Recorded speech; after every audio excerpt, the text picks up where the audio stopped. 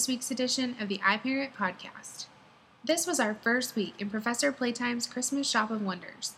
The Shop of Wonders is an amazing shop run by Professor Playtime. It has the coolest toys, the best Christmas goodies, and amazing things that happen in the shop every day. But the best part of the Shop of Wonders is the great things we learn each time we visit.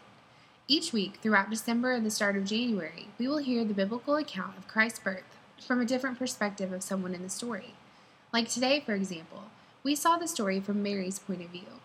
You can read that at home from Luke chapter 1, verse 26 through 38. Can you imagine how Mary must have felt? She was young and about to get married. I'm sure it would have been very overwhelming for her to be visited by an angel, let alone have that angel tell her that she would have a baby, let alone have that baby be God's own son. Many of us probably would have been so afraid that we would have told that angel no. But not Mary.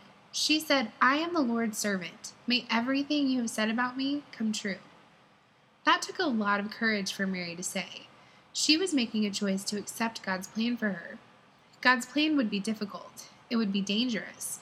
And there were still many details that she was uncertain about. But Mary knew that God's plans for her life were better than anything else. And because God was part of this new plan, she knew she could have courage and follow him in that plan. And you know what? Everything the angel said did come true. I'm so glad that Mary understood today's main point.